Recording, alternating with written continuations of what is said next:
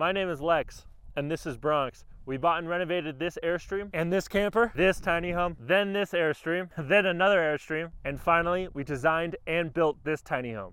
And now I'm on a mission to learn about the best travel experiences across the world. Welcome to Experiential Travel. Welcome back to another very special episode of the Experiential Travel Podcast. Today's guest is a serial entrepreneur. So a lot of the times in these episodes, we talk to a host that has a property with 7 cabins or a number of units on one property.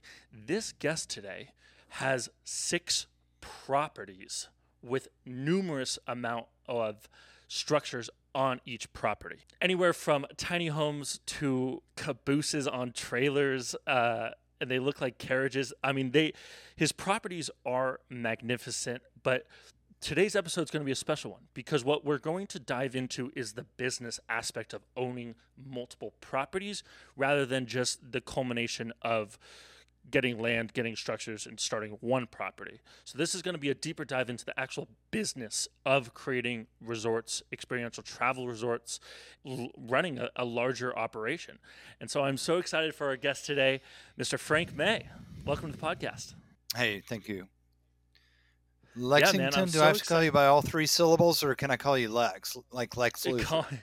Please call me Lex.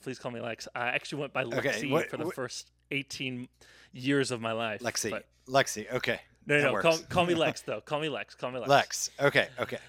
Okay, Frank. So walk me to the beginning. How did this all start? You have 5, 6 different properties. What was the first one? Where did your journey begin with resorts, experiential travel resorts? Yeah. So it's an accident. I'm in retail historically, and I have a chain of backyard living stores. I operate in Utah, North Carolina, and Tennessee. And it was just, we were tired of the neighbors that we were getting in a rental that was next door that shared a driveway with us. So we bought the house, renovated it, flipped it onto Airbnb in 2015. It was like, hey, this is kind of fun. I mean, we built a pool and we're hanging out with the guests at the pool and we're eating, s'mores and stuff. And we had a bunch of kids. And so it was a nice little, single serve neighbors, single serve friends. And then we live right next to a trailer park. It was very derelict trailer park. It was over 70 years old at the bottom of Lookout Mountain. And so, I was looking over there, and this one home that we were operating was performing very well because we're 1 mile from town, but we're surrounded by national forest and we're very immersed in trees. You just feel like you're out in the woods, totally secluded, and then bam, you're right there in the middle of the city. So I knew we had something, in the location. There were challenges. We've got trains nearby, but so we bought the trailer park, and it's spent about 2 years helping people move and tearing out condemned trailers and cutting up the chassis and hauling out the heavy steel. And there were parts of it that were landfill, where things were just dumped for decades. And so there was a lot of work to get it ready. And I had ordered 8 these cabins that came in on trucks, and they had wheels. And so we backed the 8 up. But then I find out, because the Hamilton County government they'd never done anything like this. Apparently I didn't think it was before its time, but tiny homes have sure become more the norm now. But at the time, they didn't know how to handle a tiny home, and they didn't know how to handle a multi-unit, single-owner STR complex, right? Mm-hmm. And so I was zoned R3, and there was a lot of debate. In Chattanooga, it's called the RPA, and they're like, what do we do? And so finally they said, okay, you're going to have to get a C1 from an R3, and you're going to have to get a special permit because single owner operator of multiple, and I got permitted for 28 tiny homes, 28 of these little cabin things inside this park. Right. Let me ask you this: is the C1 a type of zoning? It is. So commercial. you had to switch the zoning from residential, or was it from an RV park? It was moderately dense residential. So think of townhomes, condos. That's it wasn't an apartment. It wasn't highly condensed. It was moderately condensed residential. Okay. So yeah, I mean, I was behind the 8 ball, because here I got 8 cabins. I've got every dollar that I could scrounge together, to get sofas and toasters, and these 8 cabins, and I can't get power to them because I can't get them permitted, because I can't get it rezoned. Oh my And God. so I had 2 power poles. Probably shouldn't go public with this, but I had 2 power poles in the complex, and we ran power a very long distance. I had to buy wires, to like create our own overhead system to get power to the multiple cabins off 2 poles. So I was able to run 1, 2, 3, 4, 5. Hold on. No, 1, 2, 3. I was able to run 6 of the 8. Okay. And this was a period of about 6 months that I ran 6 of the 8. And then once all that stuff with the county got sorted out and everything passed with no problem, and I was able to get power to each individual unit, and I was able to run the power underground, then I was in a scalable position, right? And so the next 2 years we continued, 8 at a time, and now there's 27 of the tiny homes and then 4 custom homes. So I actually, other than the home we were raising our kids in, we moved out of, that's the 6,000 square footer. But then I built 2 customs. One's called, it's a chalet, a Swiss chalet, kind of, modeled it. But you got to remember, the whole ethos I'm going for is a kind of a campground. It's national park land, it's national forest, it's protected forest everywhere around us. I've got trails all over the national forest land, and so I wanted to keep it very woody, very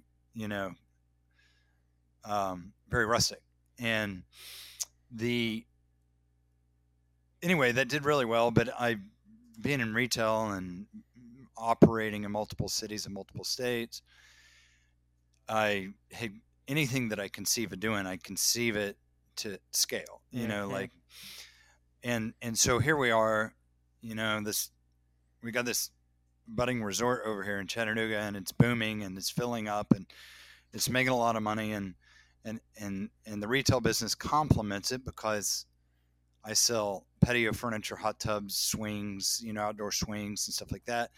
So I'm buying these wholesale, to get into. So I put hot tubs in every one of them. Well, let me tell you, when you got 31 hot tubs on one piece of property, and you got to turn them over every single checkout, and you do one night stays, we'll have days where we're turning over 27 hot tubs, and so we have dedicated hot tub staff, needless to say, that are full-time, maintenance employees.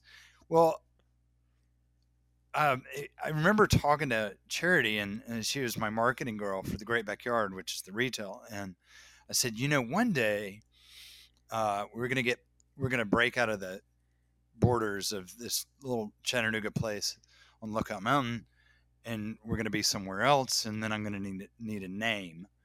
I'm going to need a name to market them. And so I recycled a name that I'd used in retail for a furniture line that I had created, and then I had given up on Timberroot. And so we just pulled Timberroot, the logo, off the shelf, and we were rocking and ready to go. I had the domain.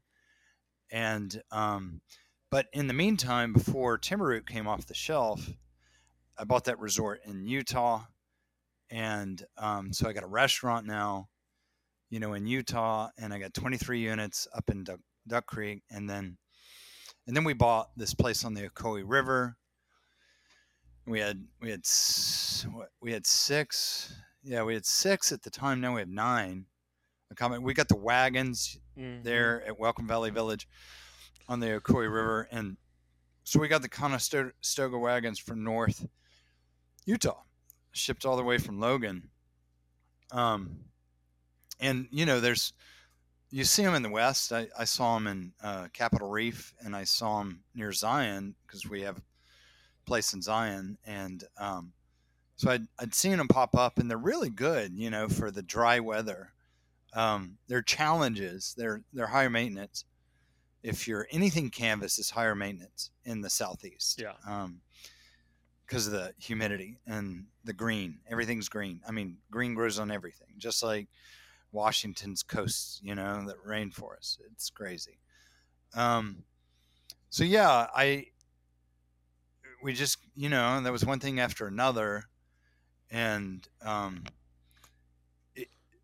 there are three elements to the business, and it's difficult to be really adept and really tuned in to all the goings-ons in all parts. If you only have one silo, because anyone knows at any moment in any resort that you're operating, you're going to have an HR crisis any day, right? Like Larry doesn't show up to work. Oh God, we got hot tubs that need to be turned. The power's out in cabin number 6, and my maintenance guy's off today. It's 10 o'clock. I mean, these things are just part of the game, Yeah, right? Absolutely. So you're dealing with these. We're dealing with these things, and that's the part that's never going to get easy. But you mentioned 3 components to it. What are those 3 components? Well, I think that anybody that's buying land is speculating in a long-term investment, right? And granted, the Tennessee Glamping properties that we have, they're domes, and so they're relatively short-lived. I mean, you get 5 years out of a dome, you pop a new canvas top on, right? So they could go on for 15 years, but the unit itself isn't designed to be immortal.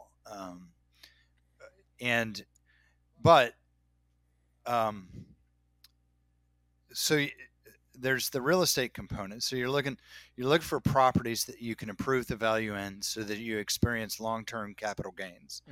There's a component where you're trading things that don't work. You're capitalizing on properties that you have that are at peak value. You're playing the real estate game if you're in multiple places and multiple properties. And the other is the design development piece. And since we build everything we operate, it's time consuming. It's it's not, you don't snap your fingers and make anything happen. There's you got to, anybody knows that's done septic systems and gotten, handled the utilities to a property, particularly if you're in the West and you don't have city water, getting well water could be 300 foot, 400 feet down. Yep. Yeah. And you might have to go through 3 digs, to hit the well, there in the West. And so all those pieces are coming into play. Part of it obviously is, you're doing a cost benefit analysis on everything you do. Like, can I get a return on investment on this? Of course. And so a lot of it is speculative. And like, how far do you carry the custom design and decor? Do you put hand paintings in there and pay high prices for hand paintings? Do you get a professional photographer and frame the professional photography and put it in there? Do people pay for that? Are they willing to pay for that? Can you put the price up there to justify that? Right. And so what I was doing was looking for the main things that people were looking for early on in this concept of clustered rustic resorts. Is the idea that was being born, and just trying to really flesh out each one of the units so that it was a full-bodied experience that you would want to have in the mountains. If you could rank the top 3 amenities or things that drive that ADR to the highest degree, what would it be? Because you mentioned basically, are people paying for custom photographs? My vote would be no. They don't care if there's a hand drawn painting or not in there, That's but they right. do I care agree with you. about certain other things. What would you think that are the top three things that people are paying that high nightly rate for? Okay, so they're going to tell you in hospitality the number one search for amenity is a swimming pool. Nothing else even like comes close. Now we're putting pickleball courts in and stuff like that. We're doing a lot of things to make it more sticky. Coffee shop over here in a caboose over here at Wauhatchie, and make it more sticky. Meaning we got trails on the property. You know, we have access to water for fishing. We have a swimming pool. We have hot tubs at every unit.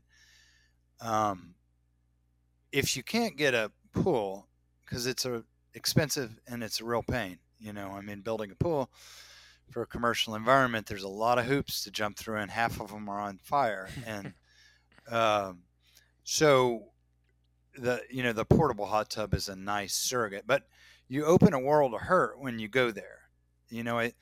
It has a 15% effect on occupancy. Mm. Um, but you have to be prepared to deal with the difficulty and the liability. And so you don't want to just throw it in place and pretend that pixie dust is going to make it work. You need to understand how to keep a body of water clean. You need to have a plan for turning the body of water over between guests. I mean, all states require that. A lot of people don't do it in the STR segment. They don't turn the body of water over every guest, but it is a code that all states have that is required. I didn't know that. Yeah, a lot of people, because the STR industry is not as regulated as hotels, right? But when you get into kind of a resort complex, they start paying attention, and then you get to learn what all the little state guys are looking for. Exactly. Okay, so Yeah, jacuzzi would be number one for you. What would be two and three? yeah. Think about the setting, right? I mean, your unit is it. I haven't been there, but it seems like it's all there out on its own. Not a lot of light pollution, so you get this majestic Milky Way across the middle of the sky. But I think basically people, if they're not coming for the place, what you've got to do is you've got to have something a little bit more immersive and experiential, like a view. So, like, people just with a good view, they just like to sit there for hours drinking coffee, reading a book, Yep. right? Yep. And you look at it online and you look at the listing and you're like, yeah, I'll pay $150 more a night, Mm-hmm. to get that. And then, the STR market has been through a lot of change Yeah. recently, and the easy money got a lot of people into the industry that were not professionally committed, which is fine. It was great. I mean, it just kind of blew the whole thing open. Problem is that we reached saturation and kept going, because so many were being added. And so a lot of people that have STRs are in panic now, because a house in town that's just like every other house that has the IKEA sofa, just like every other house, you're either in this slaughterhouse war on pricing, and you're running a 4-bedroom in an urban environment down to 150 a night to try to get somebody in it. Yeah. Which is a bad bet. Or you're yanking it and putting it into long term now. And Yeah. so I do think supply will correct itself. But what your podcast's about, I think, is it's about understanding the whole experience that somebody. So we cater to adventure travelers, right? And so you want to think like an adventure traveler. You want to think about what they're here to experience, and what they want to come back to. After they've been hiking all day, or rappelling down a waterfall, or jumping off the side of a mountain on a parasail thing. Yeah. They come back, and what do they want? And so and another thing is, there's people in the industry that have commodities, like we were talking about with the home, with the IKEA sofa. That's kind of a commodity now. Um, we we're in a different sector altogether, because people are taking time out of their life with people that they want to create memories with, because memories create relationships. And so this is like a big deal, you know what I mean? And they may not be spending a fortune, but to them it's very important. They only get 3 days off. They're using it at your property. You really want to be firing on all cylinders. Yep. And you want to hit all their buttons. You want to deliver the experience that they're looking for. And so, yeah, your mind is, in a kind of a creative. Obviously you're thinking that way. Yeah. Talk to other hosts or people that want to be in this space. It's really diving into creating the experience. The experience has to be in the back. It has to be the car pushing the trailer. It has to be in the forefront of your mind, because at the end of the day, that's what is separating us from being just a house in the city that you're going to book, right? It's going to be what do they want to do on the 3 days that they have off, and how can we create an experience around hospitality rather than create hospitality and then throwing in an experience. And so it's creating that experience. And I like what you were mentioning with number 2, is that you're taking basically the surrounding area and creating an experience around that. So you're taking so that they get to experience it. Exactly. I mean, what they came for, Yeah, right? If it's the forest, if it's the river, if it's the mountain, if it's the ocean, that's what they came to experience. And so you put them right there. You give them, you want to give them theater seating, more or less. For yours, it's theater seating to the Milky Way. I have a house in Zion, and it's kind of nice. I'm far enough out of St. George, so at night I walk out every single night when I'm out there, and I just stare up and my neck breaks, because I can't get it up. Yeah. When the moon goes down. Yeah, it's amazing, and those are those high moments in life, when you do something special to get access to those things. I mean, every day we come home to our neighborhood home, we park in the garage, we sleep in a bedroom with a window on this one wall, and we look at the neighbor out of the window, and these are our lives. And so we're going for a whole bunch more, when you're going to one of our properties, and I will say, I didn't mention the third silo. The third silo is, it's the icky business of running the property, making sure that all mechanical systems are operational, making sure the cleaning standards, making sure that inventory is present when they check in, making sure that their expectations are delivered. And when you multiply that across multiple states and multiple rooms and multiple, it obviously gets more complicated, and you want to standardize as much as you can, but just the communications are a really important thing. And I mean, if you're a property manager, that if you communicate the lock-in, the access code to the customer one way, they're going to get there usually by email. 25% of people don't check their email. So if you're sending it by email, they get there and they call you, and they're like, I didn't get my access code. And you're looking at the email that went to them. Yep. I mean, you're like, what do you say? Yes, you did, dumbass. I mean, no.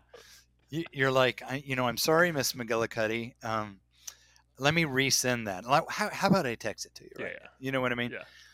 So you really want to profoundly simplify things. 'Cause, just think about stress points. Even the TV, right? Um, you get in from your hike, you're pooped beyond belief. You got your hot chocolate, and you put your feet up and turn the TV on, and everything's streaming, right? I mean, it's all on demand stuff, and then nothing's logged in, right? No big deal. So let me log in, but then you've got all these uh, services cracking down on password sharing, and when you're Mm-hmm. moving geographical locations, now they're cutting you off, right? And they're just like, whoa, looks like you're in a different place. Should we relocate your home? No, I don't want to relocate my home. So what we've done is enabled all TVs to cast. So that you just bring your cell phone, you're logged into all your little streaming It's accounts, a great solution. and you just toss it up on the screen, right? And you don't have to log in. And the other thing about people logging in is they always leave it logged in, then they call you and they're like, "Oh God, I Can you think I left my Yep. Netflix logged in." Yep. Yeah, can you? Okay, so I mean, we talked about so much just now. I want to rewind back to the beginning of this conversation, and I want to pick your brain on how you were able to expand from those 8 units to 25 units. How you were able to finance it. Were you cash flowing enough that you could just roll over the money into the expansion? And then, I mean, you've expanded insanely well into different states, into different markets, into more units. Uh, I would love any insight that you have on how you were able to expand so quickly and so well, while maintaining the nuance of what makes you special. Right. Well, I'm not. I'm. I'm never going to do a pep rally cheerleader. You buy my book and you're going to make $1 million and you're going to retire by 40. BS. That's not my shtick. Frank, you're not a Every guru selling a course. I'm not trying to sell any process because I think we were talking about experiences. I'll use this to make an illustration. When you're creating an experience, there's a whole lot of subjectivity built into it, and you don't know how the guest is going to perceive the the experience that you've put together for them. And there are some things that you could get perfectly right and you put out there and you got 50% occupancy. And then there are other things that you do and you put out in the middle of nowhere where nobody travels to, and you can't, it's never empty. You can't even get inside of it to do a deep clean. I mean, there's the subjectivity side. So there is pixie dust, right? And um, we're guessing, what it is and how you're gonna sprinkle this on the guests. Well, it's in our journey to develop a business, um, I think that most people that have made it by some definition, if they're honest, are going to say there's a whole lot of luck. I mean, I was the right guy in the right place at the right time. I met the right person, or, if it hadn't been for Larry and his $1 million he gave me, now I didn't use any of that, but what I did was, I have the retail business, which generates cash. And anytime you're growing a business, you're not taking money home generally, right? I mean, it's very expensive to develop new properties and to build new houses and to hold those houses, right? And you don't want to get over leveraged because then you have no wiggle room, or you can't, prices come down because occupancy's gone down, and suddenly you're underwater and you're breathing through a snorkel. And so you want to keep your equity position good. So, I mean, that was the first thing. As I've grown organically, I haven't taken anybody else's money. Um, yes, we were able to cash flow a good bit. I took a note, so use the land as collateral to take the first 8, and then once the first 8, there's an improved value, and there's proven cash cycle. I was able to get a little more, but on the next batch, I only borrowed for 4. Mm. I didn't borrow on all of them. And on the next batch, by the time I got to the final batch in Wauhatchie, which was 5 units, I paid cash for all 5. Oh, that's amazing. Right, so I'm maintaining my equity position, um, and I'm safeguarding so that I'm not paying out. I don't have this. And all commercial debts reset every 5 years. And who knows where it's going to be in 5 years. So, yeah, so about 40% of the units in Wauhatchie have no lien value. You know what I mean? Mm-hmm. They're owned free and clear. So I'm lucky to be in that position where I had pre-existing asset that generated cash. Now, my thinking is I'm getting into my upper 40s. I have 8 kids. If I'm going to provide something that's around for my grandkids, it can't be chump change, right? I mean, so I got to do it kind of on an industrial scale,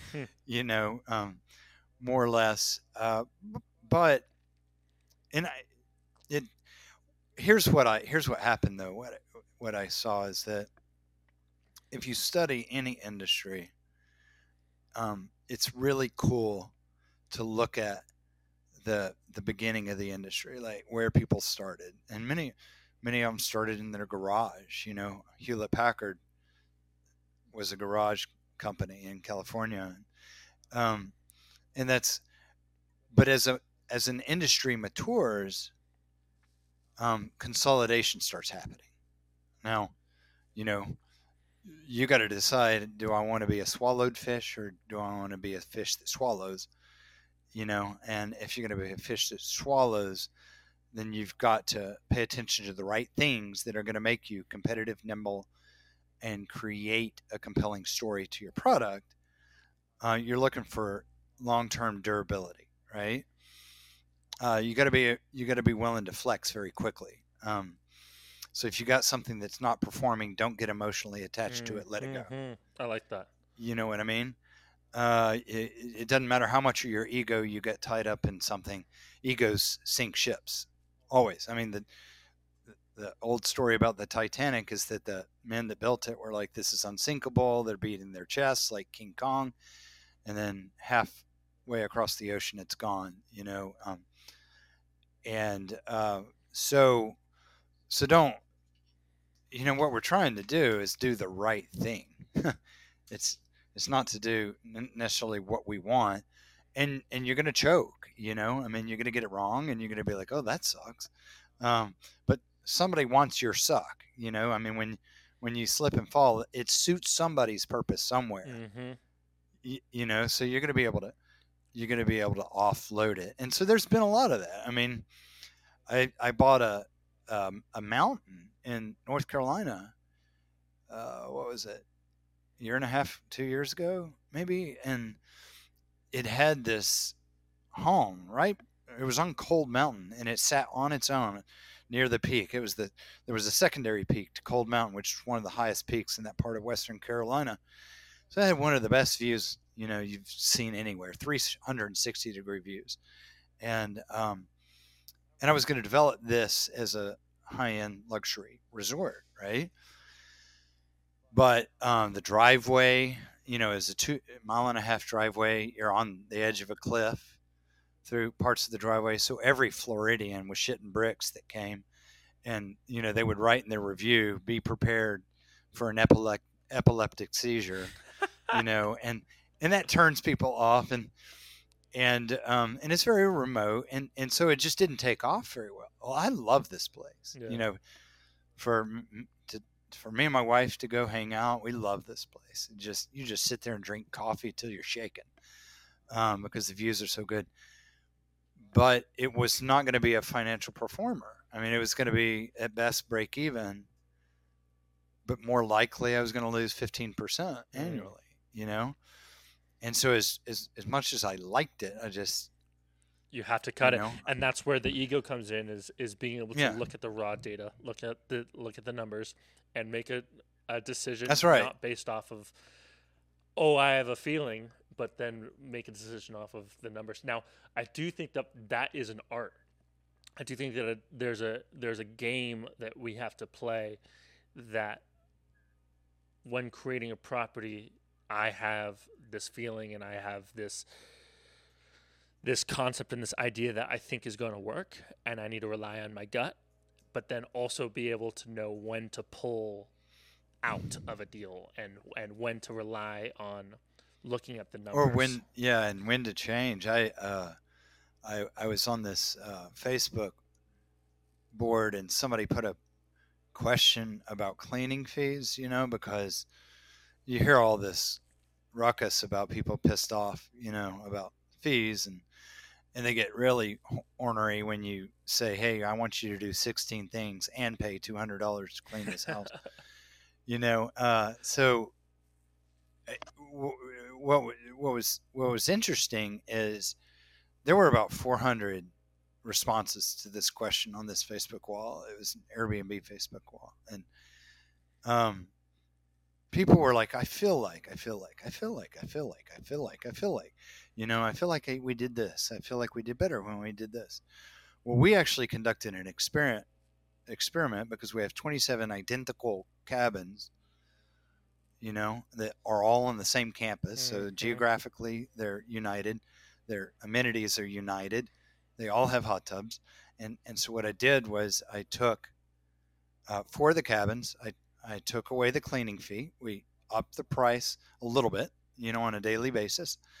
And we put in the headline, no cleaning fee, right? So all the um, OTAs, it showed in our direct booking site, because we get a lot of business through direct bookings, you know. And um, but anyway, it did not have a positive effect on occupancy. For having no cleaning fee, it did not have a positive effect. Meaning That's that right. That's it right. didn't change anything by having no cleaning fee as having No, a and interestingly enough, I ran a counter test, okay, where I dropped the price of the no cleaning fee cabins. Okay, because if your price with the cleaning fee is $200 a night, and I was charging $160 a night for the no cleaning fee, but I'm charging $130 a night for the one with a cleaning fee. But then you have the $70 cleaning fee, so you're at 200. $200. So you're on more on a night, but on a 3-night block, you're better off, Yeah. right? But nonetheless, I dropped the prices so that they were even Mm. with the cleaning fee and the non-cleaning Yeah. fee. So So you were going to it pay was the same. remarkably.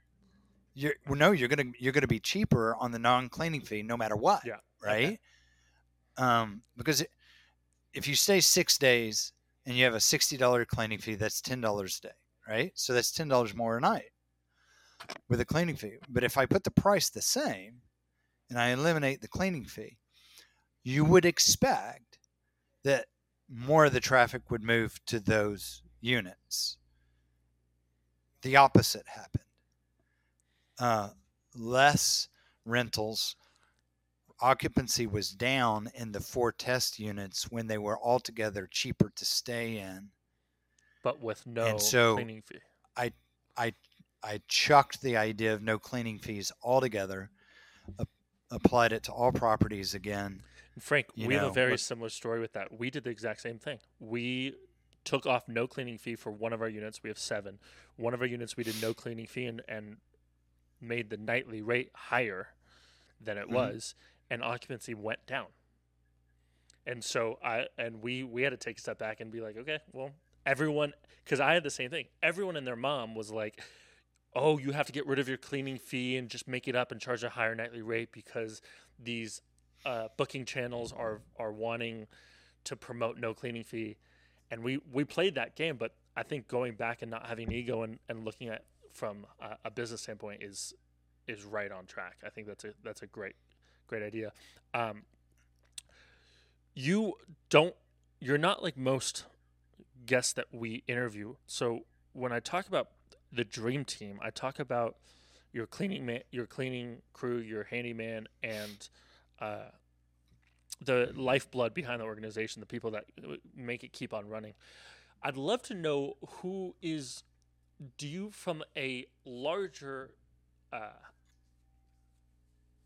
corporate structure, what's your team like handling? Do you have a team that handles all of the resorts and all of the bookings from a larger corporate structure? How is your business structured to handle all of the resorts and places that you have?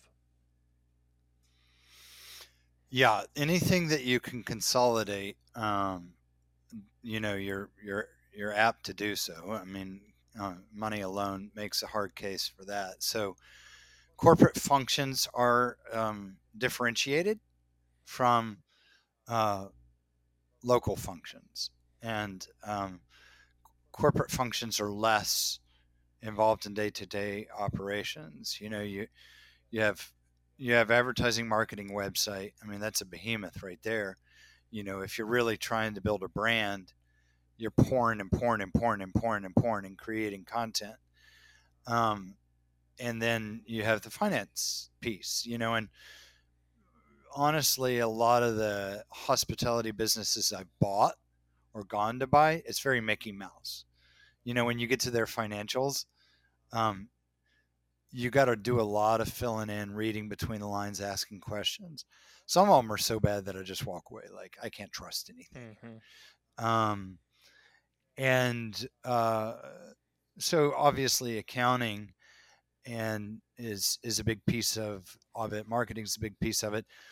Operations. So operations would determine um, the technologies that are adopted, how those technologies are utilized, and what the best practices to develop are, right? And then we disseminate those through the team. This is how we're going to do things, and then you make that uniform. So you have a person or persons conspiring about what is the best way to operate the day-to-day functions of the business, with multiple parties in multiple places, um, and What does that look like for you guys? What's your team consist of from a more corporate standpoint, not the day to day on property functions, but from a business so standpoint? guest services is another. When I say guest services, I'm talking about people that answer email questions, answer the phone when people call, tell people where they can go get a burger, that night, and and take the call. Oh gosh, the power's out. What do I do? Right, and that's guest services, and so we rotate so that somebody's always on. We do 7-hour shifts, and people rotate, and some of the staff works from home. Uh, those that work at night work from home. Some, those that are on during the day, during Monday to Friday, work in the corporate office. Um, we don't have a desk clerk like a hotel has anywhere in any of the 6 campuses.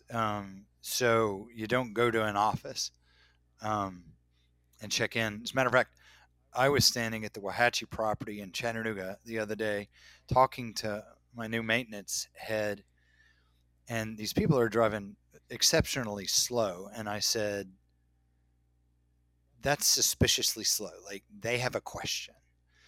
And he said, yeah, they're probably looking for the office. So I stepped in front of the Buick, put my hands up, stopped them, asked them to roll down the window. I was like, it looks like you want to ask a question, but you were afraid to roll down the window and ask the bald guy the question. So I'm here to answer your question. And they were like, yes, we have a question. Where's the office? I was like, there is none. So, you're going to have to call this number. You're going to have to talk to the team. Well, I mean, most STRs are run that way. Yeah. Right. But most hotel resorts are not. Mm-hmm. And we stand right in between, obviously you're not going to have a lobby when you're checking into a 4-bedroom home in Salt Lake City. You're Exactly. going to go use the electric lock. And we don't anticipate that. But when you get into a campus with 30 homes and trails and people walking all over and driving all over, you're like, there's got to be somebody here governing this, and so that's one of the pieces that we consolidated. Functions when you get to a certain scale, like inventory control, are very important. Developing new products that are proprietary. So product development. Those are corporate functions. HR is a corporate function. How big is your team that you have managing all of the corporate side of it?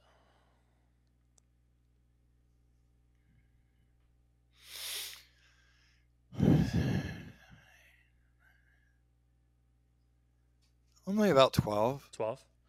And then Uh-huh. and then you have on-site people that do maintenance and turnovers and all of the things that need to be on it.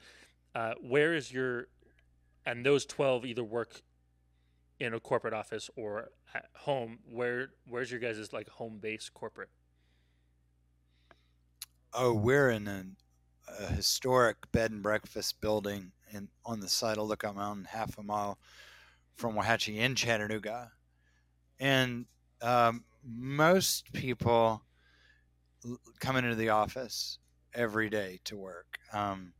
We can flex. Carlos, who's in head of operations, when his dog is going nuts, he'll stay home and work. But I mean, by and large, I see. I'll give you for instance. My accounting department was in St. George, Utah, and I'm in Chattanooga. And so my CFO actually moved from Chattanooga to St. George, and we set up an office. We had a little warehouse there. We were receiving product in for the retail store because I have a retail store in St. George. And we, after about a year and a half, I said to John, I was like, you know what? I think that me, the CEO, you, the CFO, our level of communication has depreciated, when we're relegated to Zoom. And I don't think that we're functioning effectively as a team. And he was like, you are going to ask me to move back to Tennessee, aren't you? And it's like, yeah, I am, John. I am. Yeah, so he did. He moved back this summer, and we built a new finance team here in Chattanooga. And so, yeah, I mean, there's certainly a benefit. Mm-hmm. Creative collaboration. And you and I are in the business of bringing people together. That's it. And so to me, it would be a bit abnormal to say there's nothing important about human contact. Yeah. Like if I have an important meeting, like I'm cracking the biggest deal of Timberroot's career, I'm gonna go wherever the flesh and blood needs to be so that we're close together, so that I'm looking them in the eyes and they can trust me and I can trust them and I can know them. Zoom covers over that stuff. There's a level of impersonality. Absolutely. It's certainly better than the phone, but the real important stuff you need to be in person for. So, I'm not a believer that offices are dead. I'm a believer that we work well together. I completely It's agree. distracting, gets on your nerves. Yeah. So having this big of a organization that is running numerous different properties, 25 keys on one of the 27 keys in one of the properties, and having, I mean, you're having probably 50 to 100 people checking into your properties every day. Um, It's about 150. 150. I mean, that's Well, every big turn, the big turns are Friday and yeah, Sunday. of course. Uh, Yeah, so those you'd have like 150 to 200 on a Friday or a Sunday. that's amazing. Now,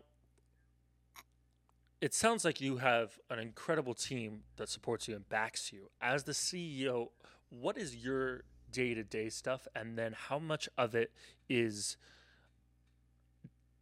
what's going on in present time, and then how much of it is months in the future, years in the future, decades in the future?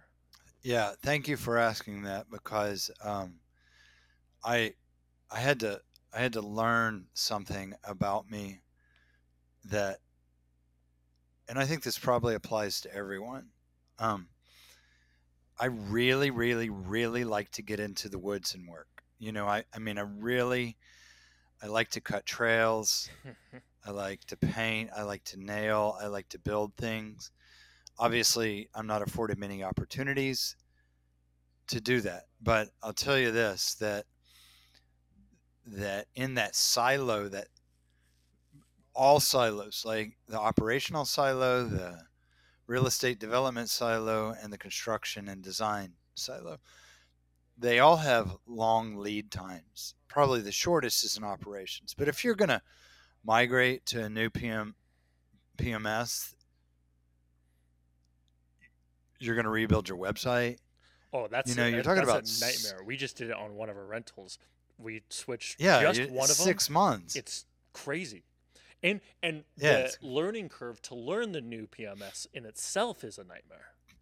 yeah, and the bigger they get, the more that curve is like this huge arch. So, you're planning a PMS move maybe a year in advance, right? But you're planning a resort build maybe 2 years before breaking ground, and it's a 3-year build, Mm-hmm. right? So you have a 5-year horizon where you can finally say, I'm done with that part of it. So there's something very difficult about finding yourself satisfied. Like if everything that I'm doing, if 100% of what I'm doing is cast into the future, then I go home after a string of days and I'm just like, blah, I'm like empty. I'm like, this is BS because I feel like I'm getting nothing done. Now I know in my head, rationally, that everything has to be done 5 years ahead of time. Okay, so I'm doing these things for 5 years, reward. Okay, but I think that you want to, if you're the visionary type person, not the manager type person, you you can't just live in the vision. You have to live in reality too. And if you're not satisfying that need, you're going to become altogether ineffective. Mm-hmm. Like even your vision part that's supposed to be the engine of who you are, in the company, it's just going to run out of gas. And you're going to be like, and everybody probably gets into this when there's, I mean, you can get into analysis paralysis, right, where you can't make a choice, or you've got 32 things you could do today, and you freeze up, and you're like, oh God, which one do I do, right? So obviously, the ability to narrow down silo by silo, this is where I can be effective today, and then narrow it down and say, this is all I can do today. I need to achieve these things. No, I'm gonna focus on this for the 2 hours that it takes to do this. But as long as you can move it off your desk, move it off the checklist, there's you're padding your stamina. Mm-hmm. You know what I mean? Yep. Yeah. So like it. what I'm kind of getting from you is that, because I'll talk from personal experience. I've always been the one that, before I do anything, I need to know tactically how I'm going to do it. I'm not one to like, yeah, it's just going to get done. Like, we'll figure it out. I'm always like, I need the tactical steps before I move forward, Mm. because then it's completely in my control. I'm a huge fan of I need to know how to do things in order. Like, I learned construction because I didn't want to build any homes without the idea of at least knowing how to frame a home, knowing how electrical works, knowing how plumbing works, so that at least I can talk the jargon of it, talk the nomenclature of trades. One, so I know I'm not getting ripped off, and two, I can understand the the bigger play. So I've struggled personally with having the 5-year vision, thinking extending the time horizon, but then also being able to think tactically. So I think that that's not always the easiest thing. Have you always been able to think in longer time horizons, and then, like, as you were mentioning, knocking off the things off your desk and being able to complete one task at a time? Had, were Did you have both of those skills, or did you have one of those skills and have to learn the other skill? And if you had to learn the other skill, what do you suggest for someone who wants to learn that skill? How would you suggest for a person who wants to learn that skill to learn that skill? So how old are you? I'm 27, or just turned 28. Actually, Ok- it was just my birthday. Okay, well, there's your problem. You can't fix that. I mean, I don't mean that as an insult, but what I mean is that I mean, we're humans, right? And there's a generic experience to being human. We go through puberty, we all do, right? I mean, we fall in love, we all do. You know, generally speaking, we have our first baby and our life has changed and blah blah blah.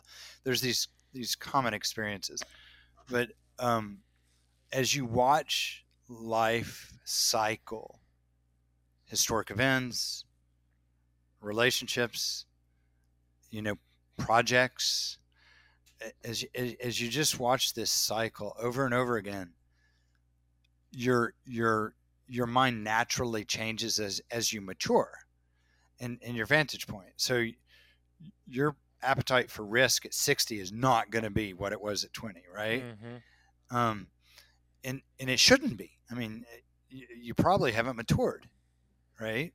There's a problem if you're still at 60 and you feel immortal. But when what I like to say is, when I was a teen, I thought about that night, what I was going to do that night. When I was in my 20s, I thought about what I was going to do that weekend. When I was in my 30s, I thought about what I was going to accomplish. Early 30s, like what I was going to accomplish, you know, that year. And then through my 30s, I started to think in 2-3 year blocks of time. Okay. Now I'm over the horizon. Like I'm closer to death than I am to birth now, right? Mm-hmm.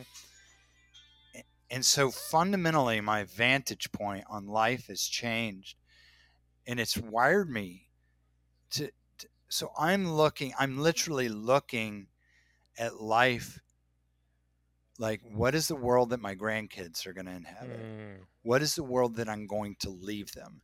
What is my legacy? Because I may be gone tomorrow. When you're in your 20s, you're not thinking like that, right? Mm-hmm. And you also know that everything has to grow. If you've ever kept a garden, if you've ever grown cows and slaughtered the cows for meat, you don't just, plop a calf out and there you got a mature cow that I mean, it's 2 years, and then you got to fatten them and marble them, and and then you harvest them, and it's the same thing, with the field. And then if you go at the field too hard and you plant and plant and plant every year, then you got to use synthetic fertilizers and to trick the soil that it's healthy, and it's not. And so I I I do think that there is an element um, of having watched time pass that prepares you to just sit with longer blocks, right? You've been through far fewer 5-year periods in your life Yeah.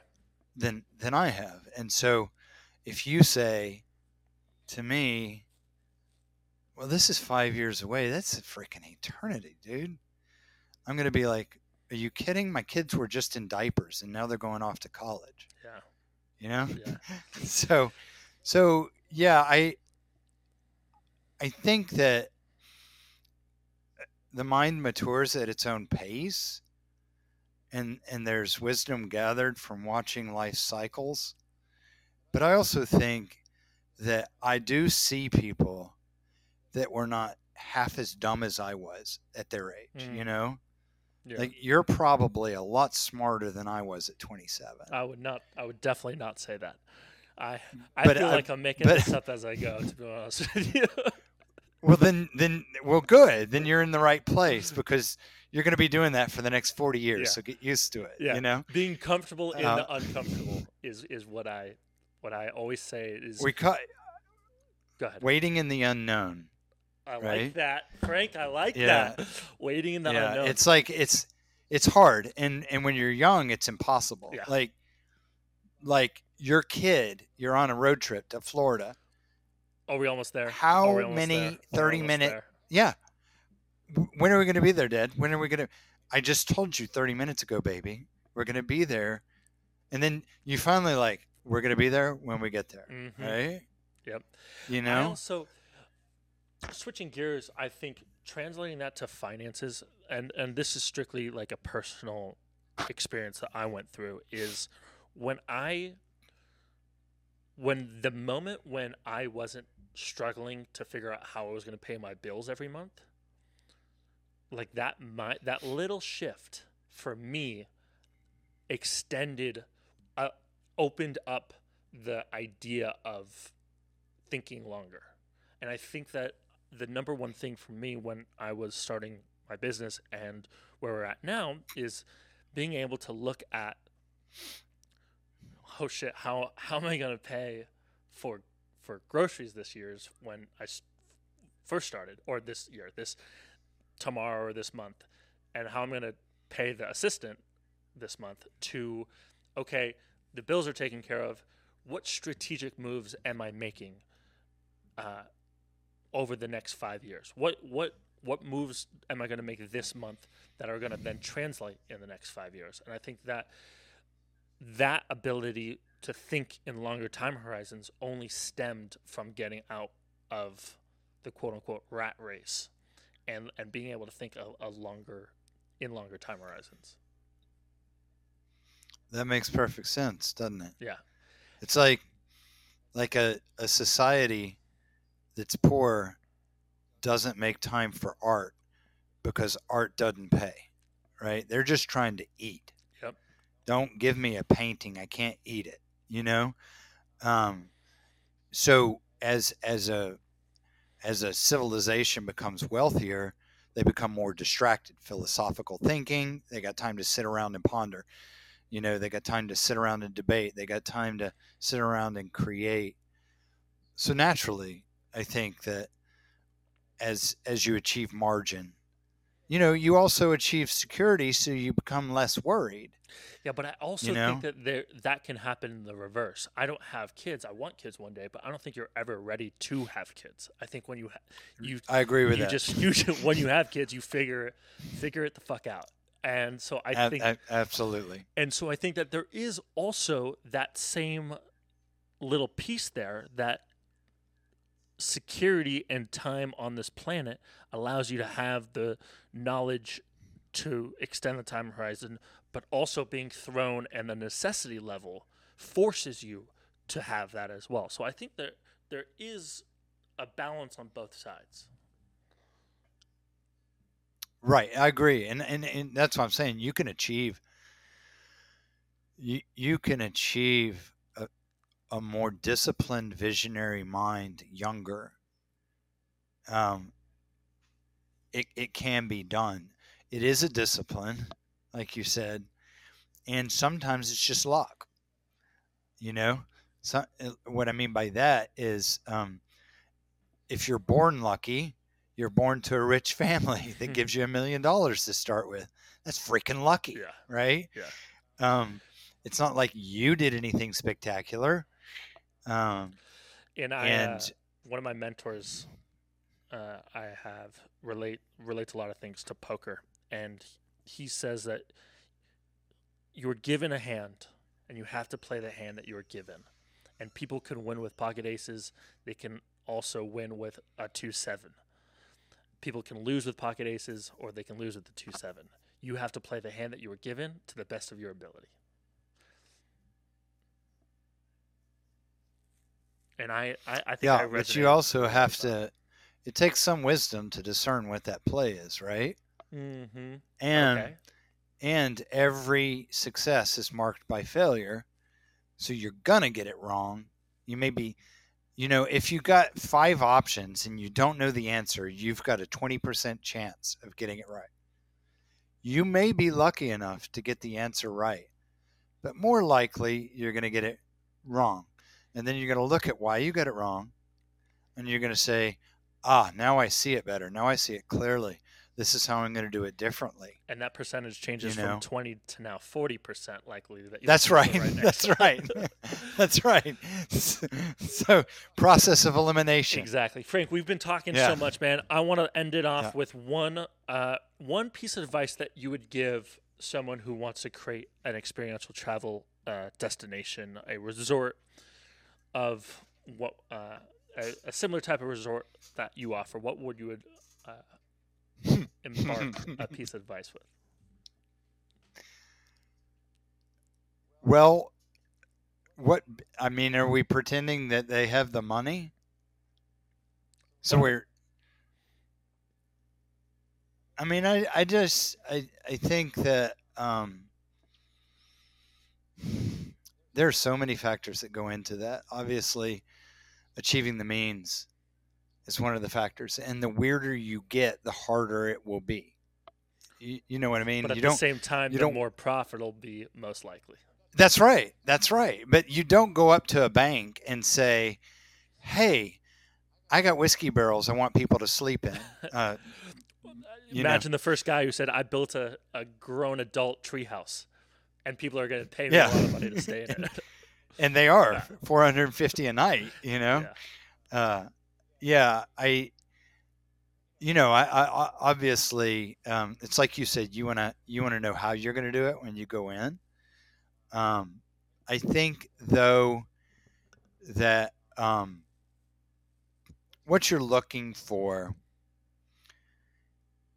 are the touch points that convey the sensation of either luxury or the emotional sensation. I don't know. Maybe it's safety. Like maybe that's the deep emotional chord we're looking to hit. But all you got to do is get on Instagram and start looking at the reels of what all these creative little Airbnb people or these SDR people are advertising, and they all have the same sort of shtick. They got the selfie on a stick, and then there's a woman in a flowing silk dress that walks out onto the balcony. The wind's blowing, and then she looks back at the camera, and then she shows you the door. Anyway, there's this whole stick. So you don't want to fall into the rut. But there are elements of that are speaking to what people's hearts are longing for. What is it in that they're after? And I think the good move is if you understand what those motivational emotions are, then you understand there's a lot of different ways to speak to it. Like you're not captive to the fad of the moment. Because can you imagine, like, let's say my little wagons, let's say they made $1 million a year, each wagon just printed money. Well, and everybody was like, I just want to make a lot of money. Then everybody would get wagons, right? Yeah. And then instead of $350 a night, you'd have $100 a night. Yeah. Because there'd be so many freaking wagons, it'd be a commodity. Yeah. And that I think is the most important part, is when you providing enough value so that you don't compete for commodity, but are competing on experience and value that you're offering. Because Absolutely, it's not a yeah. race to the bottom then. It's a race to the most elevated experience, which justifies then your nightly rate. You hit the nail on the head. See, you're a lot smarter than I was at 27. No, A absolutely not. lot. Oh, I have. A lot. You didn't have Frank May to learn from Frank May when you were 27. Well, I had Tom May, but I was dumber than a box of hammers, and I didn't want to listen to what Tom had to say. I understand. Well, Frank, I appreciate your time, man, and I appreciate you being on the podcast. I know that to all of the listeners out there, this was nothing like our normal podcast, but I mean, you had so many beautiful, beautiful nuggets in there, and so many incredible insights on how to actually where everyone wants to be. I feel like you're light years. I started this with saying that you're light years ahead of majority of the people in this space, and it's amazing to learn from you and be able to pick your brain. Well, thank you. Thanks. It was a pleasure. I don't usually get to put experience into words, and so it's kind of a treat to like, huh, you know, I can actually package this experience in a way that people understand it and help somebody. Wow, that's cool. So,